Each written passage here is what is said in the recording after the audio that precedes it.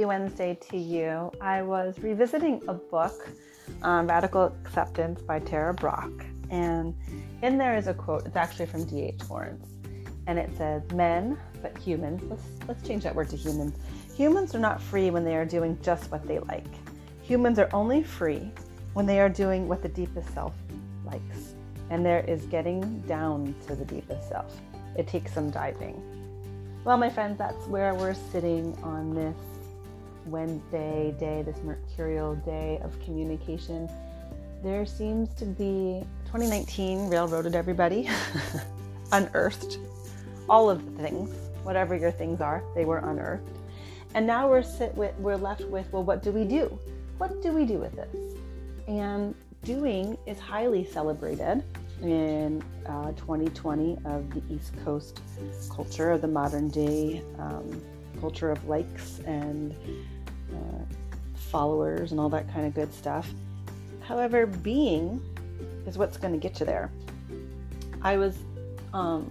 We're in the middle of Sit in Your Center. It's an online journey for women to return to their natural wisdom, an invitation of tools to return to their natural wisdom, create some space for themselves in their own life. And it's really tricky whenever people get into a program. I've noticed this, even if it's an in-person session day, like a retreat, there is a dip. There is the exuberance of signing up, of knowing that change is afoot. There is the first, if you decide to be a runner, then maybe you'll go out and get the clothes. You're going to decide to be a painter. You'll go out and get the paints. There's the action of getting the tools and creating the space. And those are all necessary and beautiful and easier than sitting with yourself when the space comes up of resistance. And a lot of times that's when the habit dies off. And I'm not pretending that most of this is conscious. It's residing in the subconscious. These are the places that I've been sitting with recently. You'll hear me mention the book, The Calling by Raw Goddess, and I just think it's an exquisite gift to the world, this book. Her articulation and her compassionate clarity to get us to dive deeper into that self. It is easy and probably better marketing to cater to what we like to do and how do we make memes and, maintaining that turning of the wheel. It is a little scarier to sit down and look at what in this structure of my life needs to change and realize that you might not have answers, or you might have answers like, okay, I know what needs to change, but I don't know how. I'm finding or remembering that it's the phase of non-action and holding. I'm a doer, so this is learned to be able to slow down and trust in the right moment. Trust in the belief of the cycle. And if you're in the Northern Hemisphere, you hear that spring is coming and there are whispers, but that also when you're close, have you ever noticed when you're something is changing and you get really, really close, but it's not here yet? That is when frustration can peak, because you know the change is coming, but you don't have the physical proof of it. That's where real change comes. The holding, the waiting, the trusting that even though unseen, change, unfolding is happening. I know I'm talking a lot about toddlers, but that's my reality, and I think that's the metaphor for everything. And quite honestly, I think our world, I was super guilty of it. I was not interested in little people or mothers really, and basically I was able to comfortably say, I don't really know what to do with that, like how I would put my shoulders up like, oh, I'm not good at that, I don't really know. And I don't think we all have to be great at it, but it was a little delusional to think that children and mothers are not a part of our communal responsibility. There's a book by Tosha Shore called Listen, and in it